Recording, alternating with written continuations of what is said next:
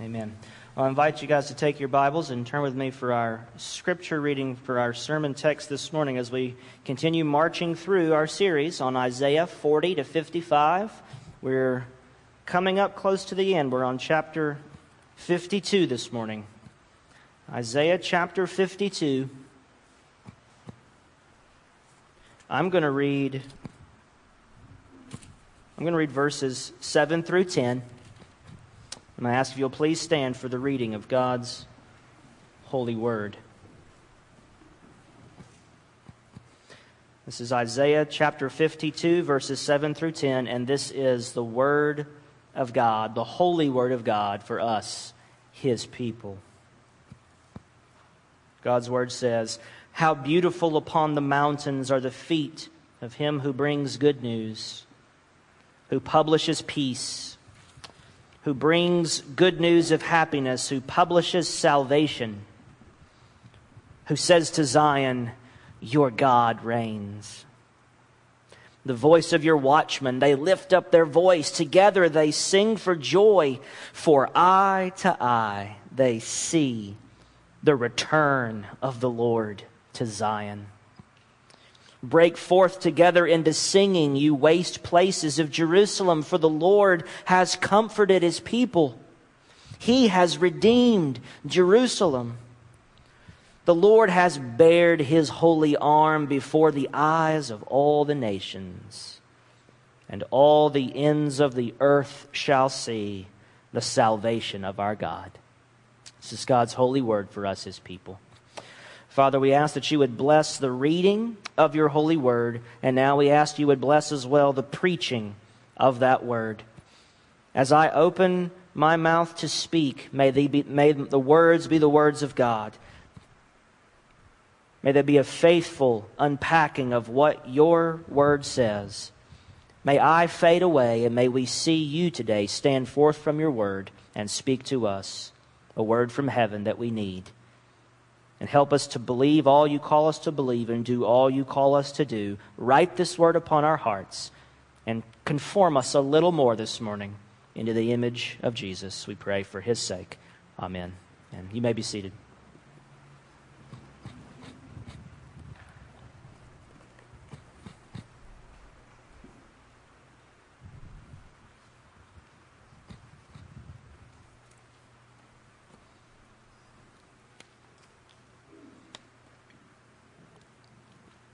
Isaiah 52 is a continuation of the chapter that we looked at last week in chapter 51.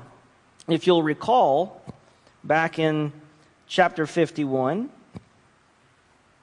the people say to God in verse 9, "Awake, awake, put on your strength, O arm of the Lord." And as we saw, what Israel was doing was telling God to stop sleeping on the job and get busy blessing us, get busy delivering us. And God had to respond with a bit of a correction, shall we say, a bit of a rebuke. But He ended that chapter by promising deliverance and blessing. Well, here, the very first words of chapter 52, God says those exact same words back to Israel. "Awake, awake. Put on your strength, O Zion," in verse 1. Zion told God to wake up as a challenge to His word, and then God told them to wake up and remember who He is and who they are. He's the holy God. He's creator of heaven and earth. He's the maker of His people, and He will certainly keep His promises. But Zion, you guys are in exile because of your sin. But soon I will deliver you. Here in chapter 52, this dialogue continues, and God continues speaking to His people. And He tells them to awake. Awake. Wake up, Israel. Except He's not telling them to wake up as a rebuke. He's telling them in this chapter, wake up, the day of your salvation has come. The day has arrived when I will keep my promises and I will fulfill my word. Today's a day when I will proclaim to you the gospel. I'm going to tell you the good news, Israel. the good news that the day of salvation is here. This is what we're going to see in chapter 52. Before we dive in, I want to mention an assignment that one of my Old Testament professors in seminary gave us. Dr. McDowell is her name, and Dr. McDowell told us at the end of the course, part of your exam is going to be this assignment.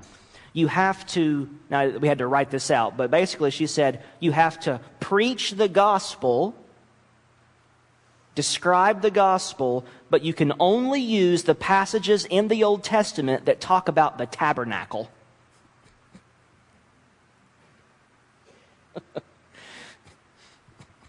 Now that's a hard assignment. Now she told us that up front so that as we go through the class, the whole point was to show us that the Old Testament is Christian scripture. The Old Testament points to Jesus. And think about it, guys. The Apostle Paul, the first disciples, they couldn't say turn to Romans. Paul hadn't written Romans yet.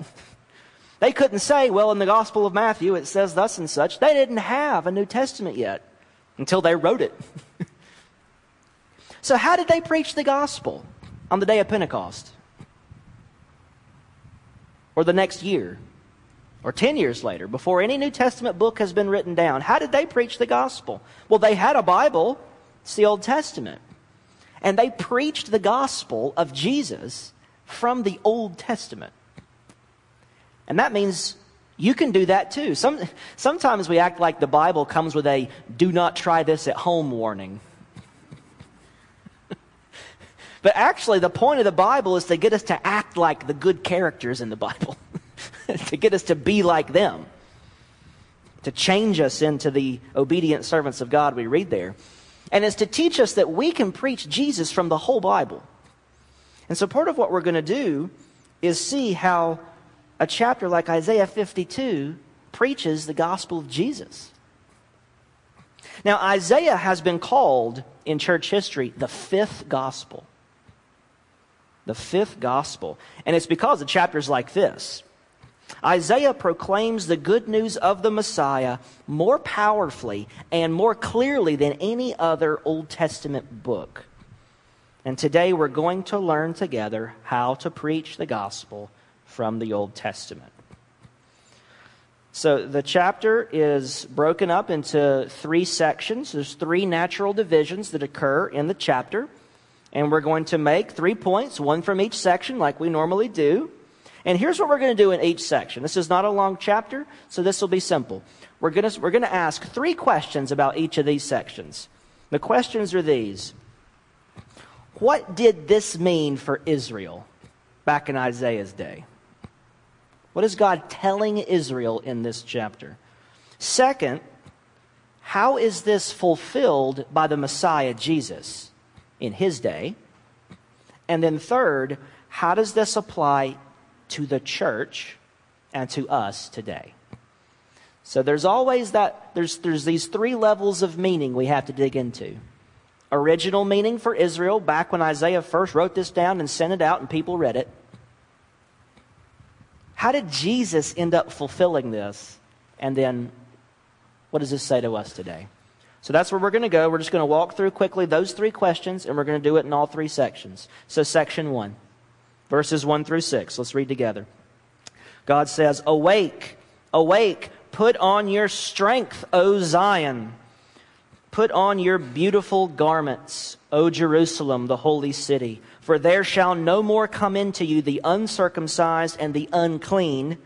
Shake yourself from the dust and arise.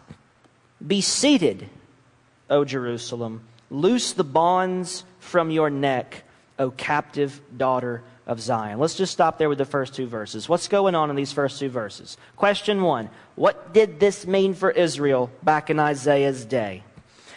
He is directly talking to Israel about their deliverance, their rescue, their salvation from exile in Babylon. The rescue and deliverance and freedom of the people from their bondage to the Babylonians. God is going to redeem his people, and he is going to make a great name for himself among the nations by rescuing his people in fulfillment of his word. This is what it directly means for Israel. Let's break it down. Look at the specifics. He says, "Awake, awake, put on your strength, O Zion. Put on your beautiful garments, O Jerusalem, the holy city." He's talking to people in exile whose capital city, Jerusalem, and whose temple in Jerusalem have been obliterated, destroyed, wiped out by the conquering Babylonians. And he's telling them, put on your strength. You who sit in weakness, you who are destitute, you who are in the dust and the ashes, it's time to rise up. It is time for a rebirth of Jerusalem. Put on your strength, O Zion. Put on your beautiful garments. We could actually translate that as put on your royal robes. You are going from the pit to the palace, just like Joseph. Joseph is in a pit. He's in prison.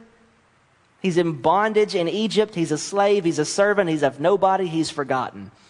And then the time comes when Pharaoh exalts him to his right hand. Joseph sits on the right hand of Pharaoh. That should sound eerily like the Apostles' Creed. Jesus, who sits at the right hand of God the Father, who is in a pit, a grave, a tomb, and is raised to the right hand of God. Joseph prefigures this. Israel is about to be raised up. Put on your royal garments, O Jerusalem. And then he says, there shall no more come into you the uncircumcised and the unclean. That means these uncircumcised Gentiles, these pagans, these unclean, impure, abominable pagans like Babylonians, they're no longer coming against you. Your enemies will be put down. No more will they trample upon you. No more are you going to get conquered. No more, Israel. You're coming back to your land, back to your city, rebuilding the temple, and I'm going to exalt you. Verse 2, shake yourself from the dust and arise. And as soon as he says arise, he says sit down. I love that. What he means is get out of the ashes, get out of the dust where you've been crushed and trampled by the Babylonians. Get up out of the dust and sit down. Where? Back on the throne. Israel's going to be restored as a people and a kingdom in their own land. Be seated, O Jerusalem, and loose the bonds from your neck. No longer a slave. You will no longer be a slave. That's what this meant for Israel in verses 1 and 2. Then verses 3 to 6. For thus says the Lord, you were sold for nothing, and you shall be redeemed without money. For thus says the Lord God, my people went down at the first into Egypt to sojourn there, and the Assyrian oppressed them for nothing.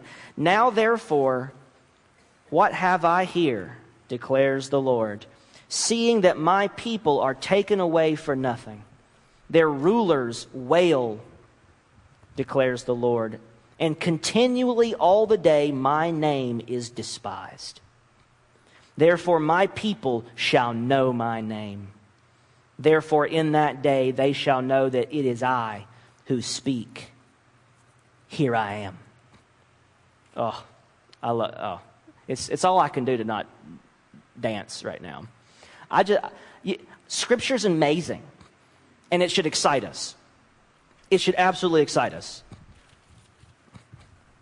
I'm getting excited because I know where I'm going. So you'll get there. You'll start dancing in a minute. You were sold for nothing, and you shall be redeemed without money. This is the language of someone who is buying and selling slaves. You were shipped off, sold into bondage, given away, sold for nothing. Couldn't get anybody to pay a price for you.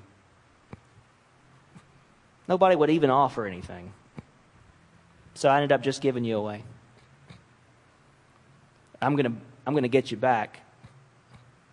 I'm going to bring you back, Israel, but I'm not going to buy you back. No money will be involved. My people went down into Egypt, and Egypt oppressed them and enslaved them. And then he skips ahead hundreds and hundreds of years to Assyria, who conquered the northern kingdom of Israel and sent them into exile. He says, you have been oppressed by Egypt, you've been in bondage to Assyria, and now therefore what have I here, declares the Lord, seeing that my people are taken away for nothing. Their rulers are wailing. They were crying out for deliverance.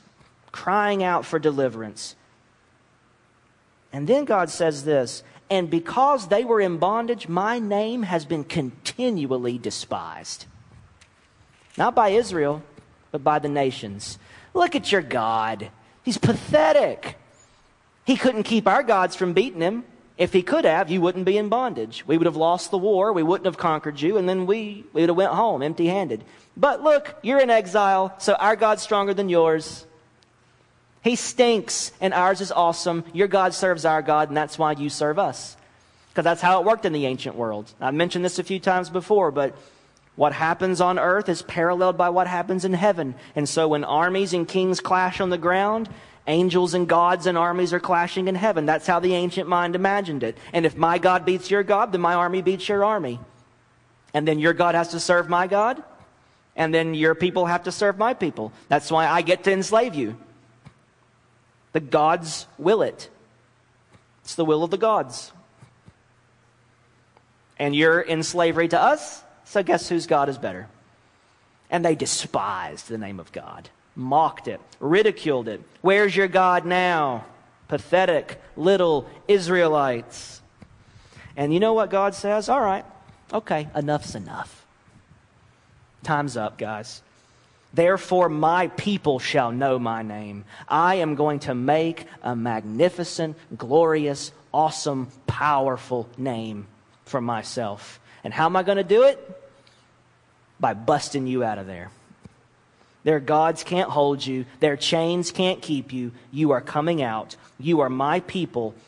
And in that day they shall know it is I who speak. Here I am. God's going to show up. This is a promise to Israel to be busted out of exile. How is this fulfilled by Jesus? How is this fulfilled by Jesus? In the first century, Jesus comes and fulfills scriptures like this by saying, here I am. Here I am. Jesus comes to redeem his people, not from their bondage to slavery to Babylonians or to Pharaoh or to the Assyrians, a political power. Jesus comes to redeem his people from their ultimate bondage, bondage to sin and bondage to death and the grave and to hell. And he awakens us from our spiritual death, and he frees us from captivity to the devil who held us bound to do his bidding. And just like God exalted Israel and put them back into a kingdom in their own land, so he raises us up to reign with him. And this part about you were sold for nothing and I'm going to buy you back without money, think of that in terms of the gospel. How do you preach the gospel from a passage like this? How do you turn this into a picture of Jesus the way the apostles did? You were sold for nothing. What did you have to do to be worthy of hell? You just had to exist.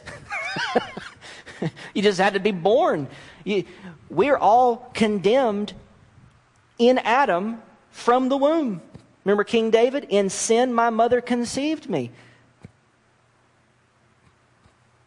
We sin because we're already sinners. We're already fallen. We're already condemned in Adam. You're an heir of damnation from day one. You don't have to lift a finger to earn it. It's already yours in Adam.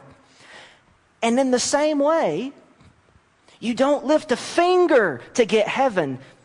It's already yours because of Jesus. Hell is yours because of Adam. And heaven's yours because of Christ. The only question is, are you in Adam or are you in Christ? It's an inheritance. We were damned before the first bad deed we did, and we are justified and heirs of glory before the first good work you do. One because of Adam, the other because of Christ. And then your life of sin or of obedience just testifies to everybody else, whether you're in Adam or whether you're in Christ. You imitate whichever father you belong to. If you're a child of Adam, you do like Adam and you sin and rebel. If you're a child of God, you do the will of the Father. We were damned for nothing, but were purchased back by Jesus, by his blood, before we do anything. Matthew 1:21 says that in the prophecy to Joseph about the birth of Jesus, he says, you will name him Jesus because he's going to save his people from their sins in fulfillment of all those prophecies. He's going to free us from our bondage, just like Israel was freed from theirs. Jesus says in John 8 to the Jewish leaders there, and they say, look, we have never been in bondage to anybody. We're not slaves of anybody. And you would expect Jesus to say, how about those Romans? Right? You kind of are. But they didn't think they were in bondage to anything, not even Rome. And Jesus says, forget Rome.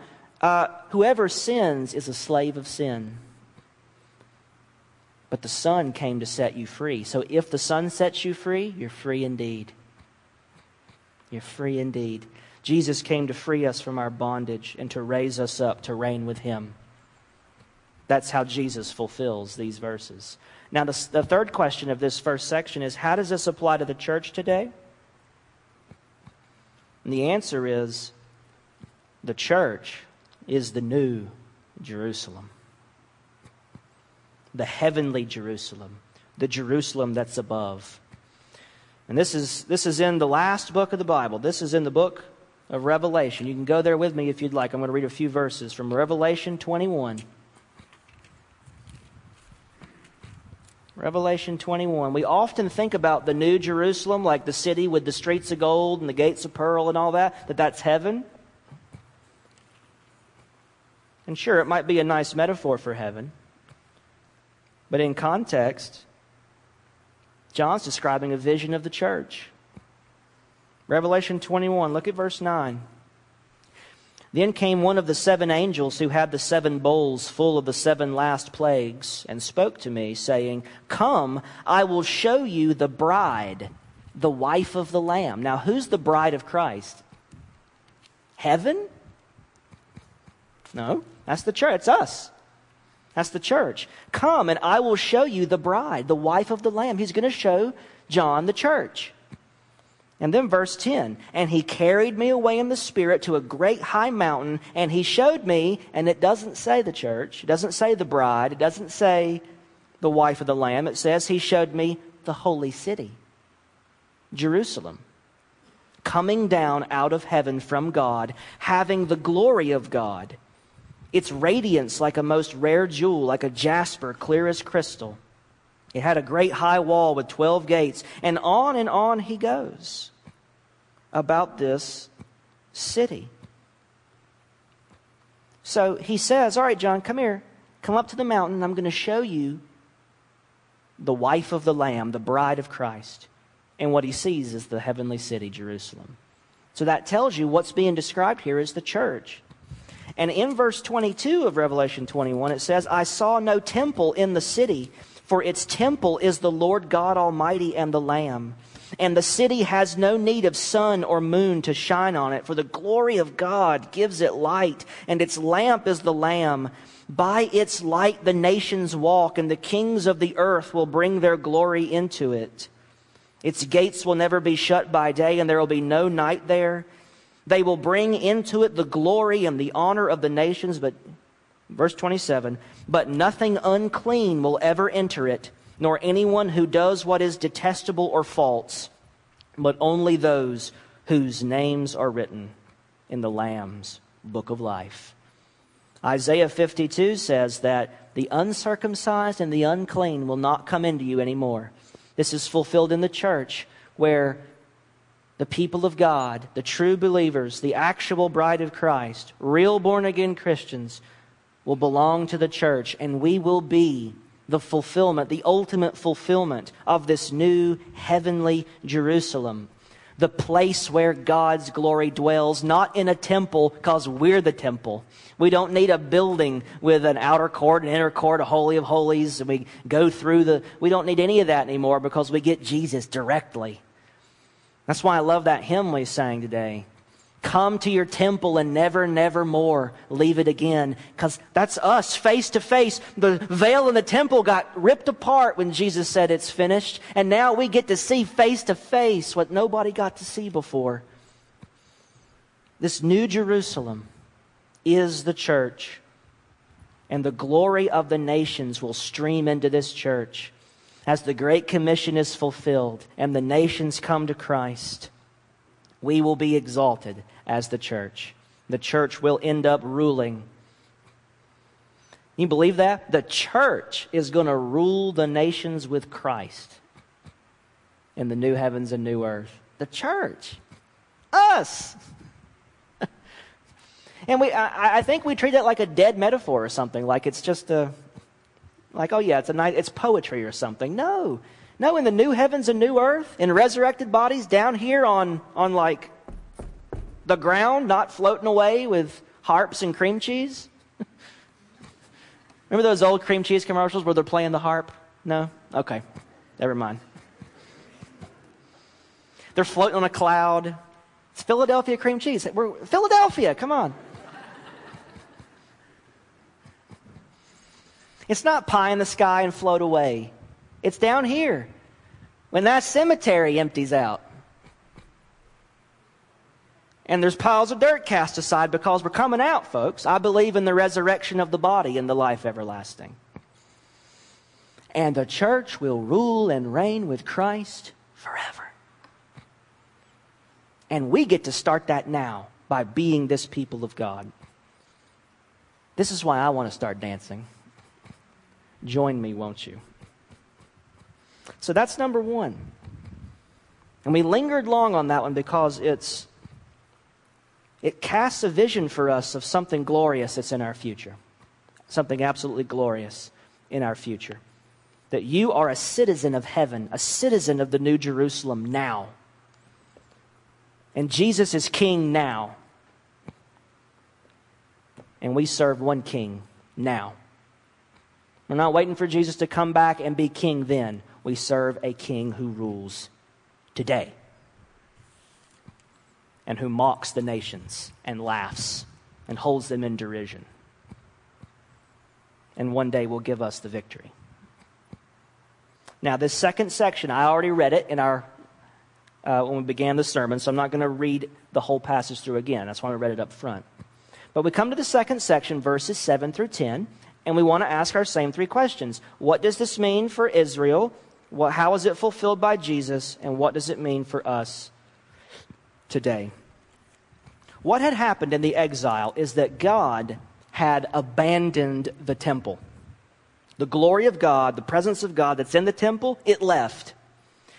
Ezekiel describes this vision of the glory of God leaving and writing Ichabod on the temple, which means the presence has departed.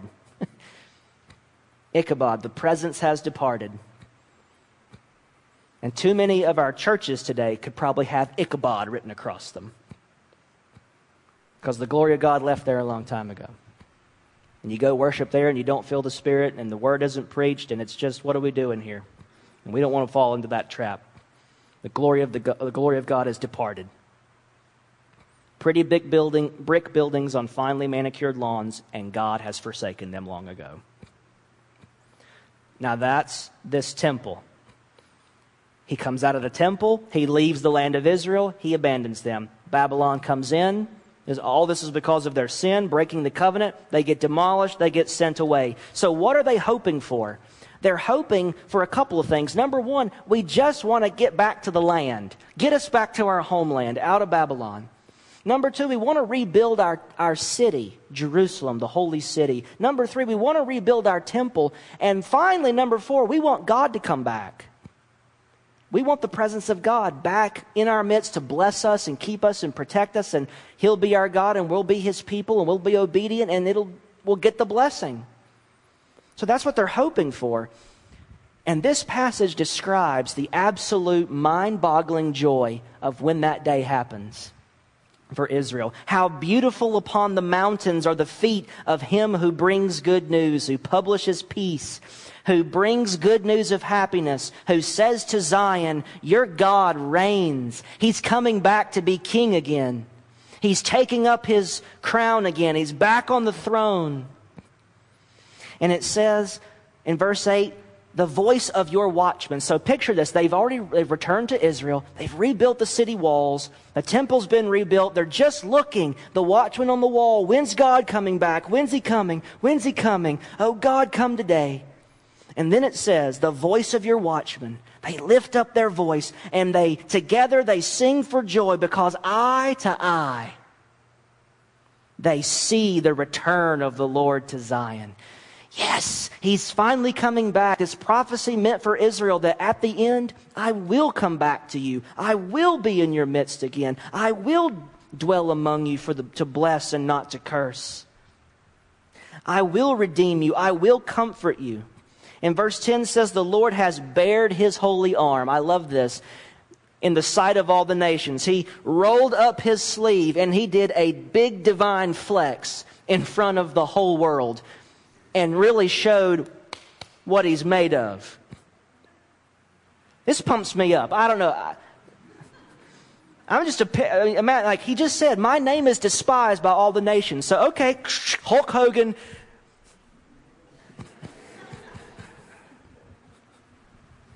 Y'all know who Hulk Hogan is, right? Okay. You didn't know about the cream cheese, so I don't know. That God shows Himself mighty and valiant and strong for His people.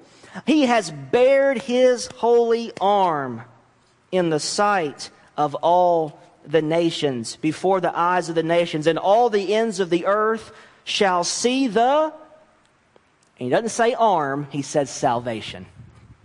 That's what the arm of the Lord is. Bringing His strong and mighty arm to save. Bearing His arm for His people, bringing deliverance and salvation. This is going to cause mind-boggling joy for His people, Israel. That's what it meant for them. And all this stuff has a historical fulfillment for them, but it's looking ahead. If you think the return of the Jews to the Holy Land was it, that's not it. It points to something bigger. It points to Jesus. How does Jesus fulfill this? How did Jesus fulfill this? Guys, when Jesus went into the wilderness, when He got baptized by John, and He went into the wilderness, the Spirit drives Him into the wilderness, and He's tempted 40 days and 40 nights, and He endures the temptations of the devil, and He comes back into Israel, and He shows up. He says like God does in the verse, here I am. Here I am. When you've seen me, you've seen the Father. The Word became flesh and dwelt among us, and we beheld His glory, glory as of the only begotten of the Father, full of grace and truth. When you've seen Him, you've seen God on foot, God in the flesh. The coming of Jesus is the return of Yahweh to Zion. It is the coming of Jehovah God to dwell with His people again. It was Jesus, God in flesh, who fulfilled the ultimate return. And you will see eye to eye. And they couldn't have imagined that meant I'm going to look into the eyes of a Galilean peasant Jew, and I'm going to see the face of God. And many in His day did not rejoice.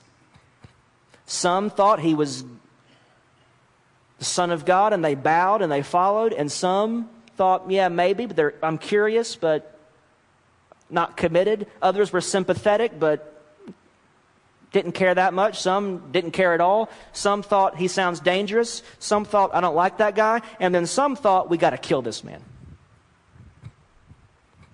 So you have this whole spectrum of responses to Jesus. And ultimately, the good news is he's coming, but he will lay down his life for his people to save them from their sins. That was section 1. He has to go down into death and to save us from our ultimate bondage. And through the cross, he takes up the crown. Through the cross, he mounts the throne. So when the Romans and the Jewish leaders and the pagans and the people who didn't follow him and believe in him, when they saw him crucified, they saw his failure and his demise and his defeat. But the eyes of faith said, I see the King taking the throne, ruling from the tree. And he goes down into death, and God brings him out of the grave, and he doesn't stop. He keeps going. He just ascends to the right hand of God Almighty. Jesus is the arm of the Lord. When God rolls up his sleeve and shows his arm to the world, it looks like Jesus. When he rolls up his sleeve and he shows his arm and he reaches out with his hands to save, he takes nails in those hands for his people. Jesus fulfills these words to accomplish our salvation. But did you catch the main message we're supposed to tell about this good news? It says in verse 7, who brings good news of happiness, who publishes salvation, who says to Zion, your God reigns. We preach a gospel about a king. This is how it applies to us today.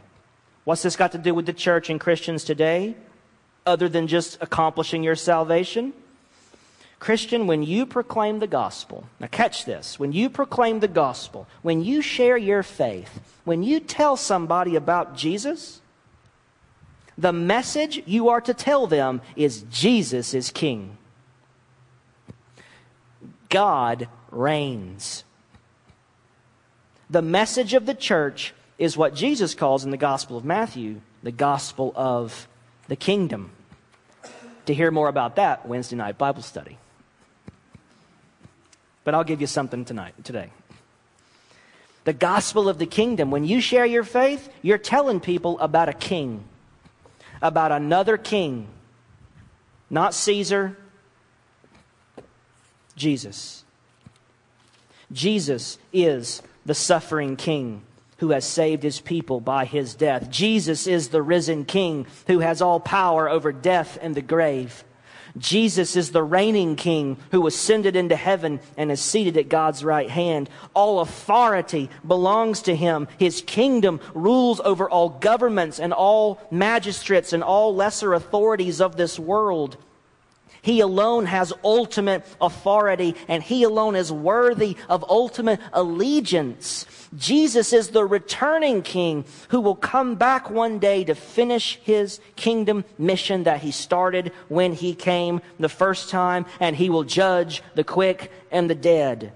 That's not just an old little creed we say each week. It's, church, what do you believe? Jesus is coming again to judge the quick and the dead. He will reward the righteous with eternal life. He will punish the wicked with eternal death. Therefore, you must repent of your sins. Therefore, you, because Jesus is king, must bow your knee in submission to him, to his throne and his scepter alone. You must swear allegiance to him above all earthly powers. You must put all your faith, hope, trust, and reliance upon him, and him alone as Savior and Lord. This is the good news that the church proclaims. In the Gospel of Luke, when the angel tells Mary, Luke 2:10, I bring you good news of great joy that will be for all people. And it's the news that Jesus is King. Your God reigns. He's taking up his throne. This is the good news of great joy that we get to share. We get to proclaim a royal decree about a king who sits above every earthly power and who will inherit the nations and judge them with a rod of iron. A king is coming, we are to say. A king has come and accomplished salvation from sin, death, and hell. And a king is coming again to rid the earth of those who oppose his rule and to establish his kingdom, his eternal kingdom, fully and forever for those who love and serve him to the death. That's how you preach the gospel from the Old Testament. Is you get a hold of a power line like this and you just try to wrestle it and take it into battle. And when you get a hold of this thing, it will shock you, it will shock others, it will change lives, and it will absolutely be unstoppable. This is the electrifying message of a king, Jesus. That's what we preach. And because he's king, we must repent and bow and trust and march for him.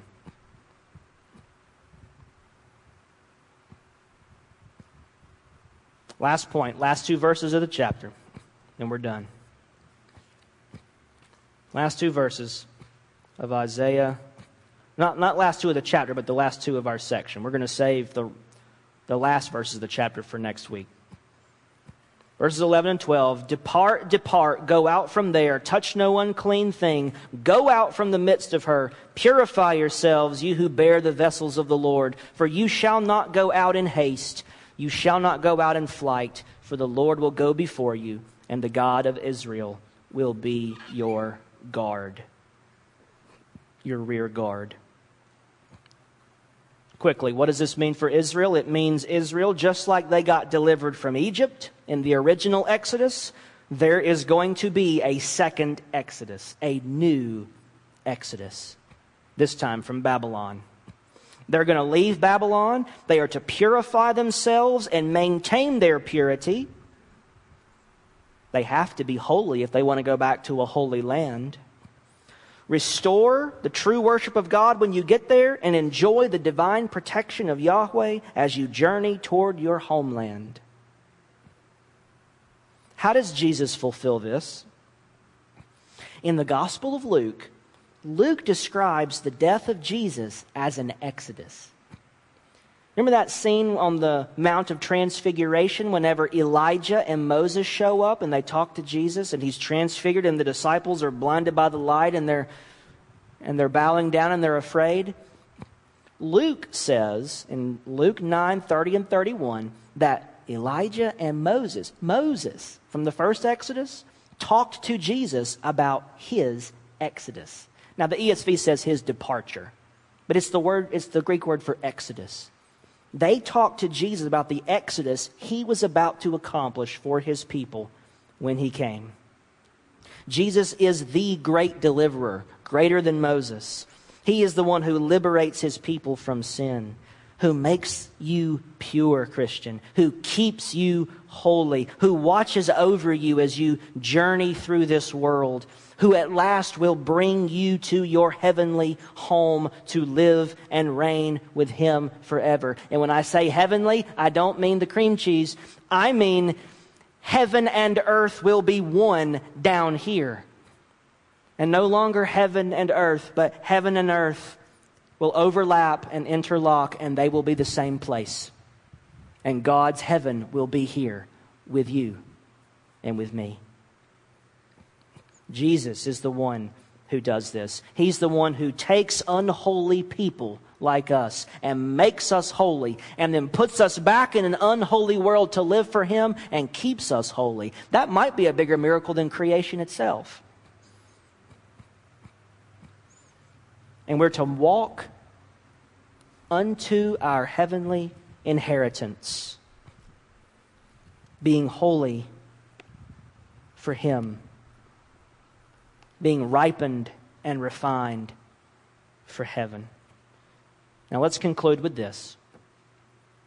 How does this apply for your walk with the Lord today? And with this we conclude. You, Christian, are on a pilgrim journey in this world. This world as it currently is not your home. But when God makes all things new, it will be. Sometimes we say, and I'll say it the Southern way, this old world ain't my home, I'm just a passing through. Well, heaven after you die, before the resurrection, that's not your home either. You're just a passing through there too. Passing through to come back here in a resurrected body, in a new heaven and new earth, to be with Jesus face to glorious face. And you're on a pilgrim journey to that day. This world as it currently is not your home, but when God makes it new, it will be. You are called, therefore, to flee the corruption of the world and to walk in holiness before the Lord. God has come to dwell with you and to dwell in you by His Holy Spirit and in His church. And so, therefore, you and I must keep on advancing in our sanctification. 2 Corinthians 7:1, therefore, having these great promises, let us bring holiness to completion in the fear of God. Since we have these promises, Christian, let us bring our holiness to completion in the fear of God, knowing that Jesus is watching over you and your God surrounds you on every side as you journey on with Him. Your heavenly inheritance, Christian, is still out in front of you. Jesus has purchased it. He has guaranteed it. It is yours by right through His blood, not through anything that you've done to deserve it. Only because He's so good and promised it. The inheritance is yours. So press on. Press on. God is making a great name for Himself. Jesus is taking His throne. He is ruling and reigning for you, not against you. The church will be victorious. We win in the end. Your promised land, Christian, is just in sight. Press on. We have a kingdom to advance. Let's go. Pray with me. Father, your word is powerful, mighty, strong, and exhilarating. And too often, Lord, we forget that and we don't make the effort to set aside the time to open it up and dig in and say, God, blow me apart today.